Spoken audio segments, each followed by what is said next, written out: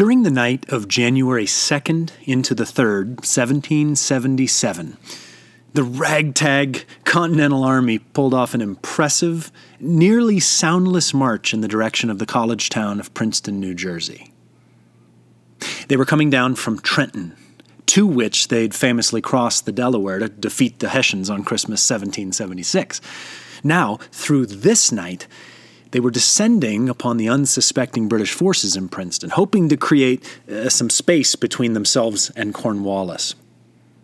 The descriptions of that 12-mile march are harrowing, especially if you read the words of the regular men of the American forces. The skirmishing began just after dawn. The British commander, a Lieutenant Colonel Mahood, was totally surprised.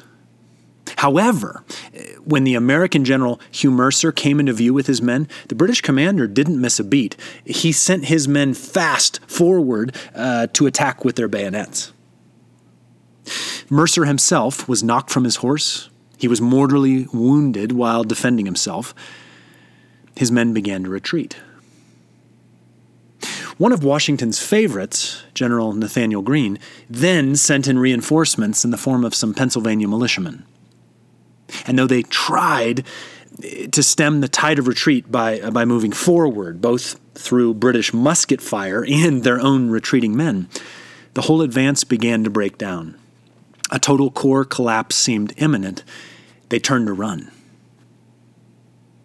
When, all at once, the figure of General Washington himself, sitting his horse, reined into view, waving his hat in his hand.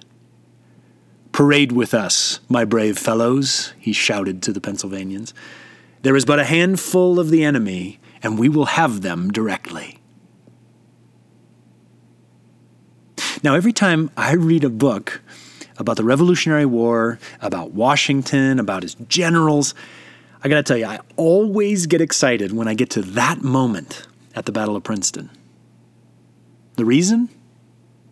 I cannot think of a picture more perfect of the way Jesus himself is with us in the day-to-day of our lives. We are going about our business, our work, our ministry, our family life, and we may feel good or bad about how we think it's going.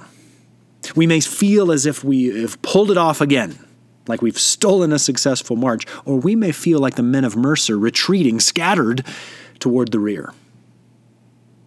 When, if only we'll only lift our eyes, make contact with the ever-present presence of Jesus, experience his withness, we'll encounter the hint of a conqueror's smile on his wonderful face.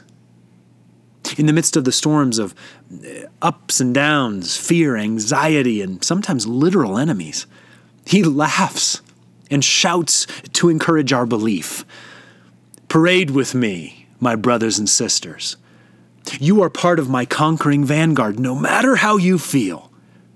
You are the ones I've chosen to follow in my glorious train, to be the triumph of my gospel. Let's go forward one more time." So I say it to you today.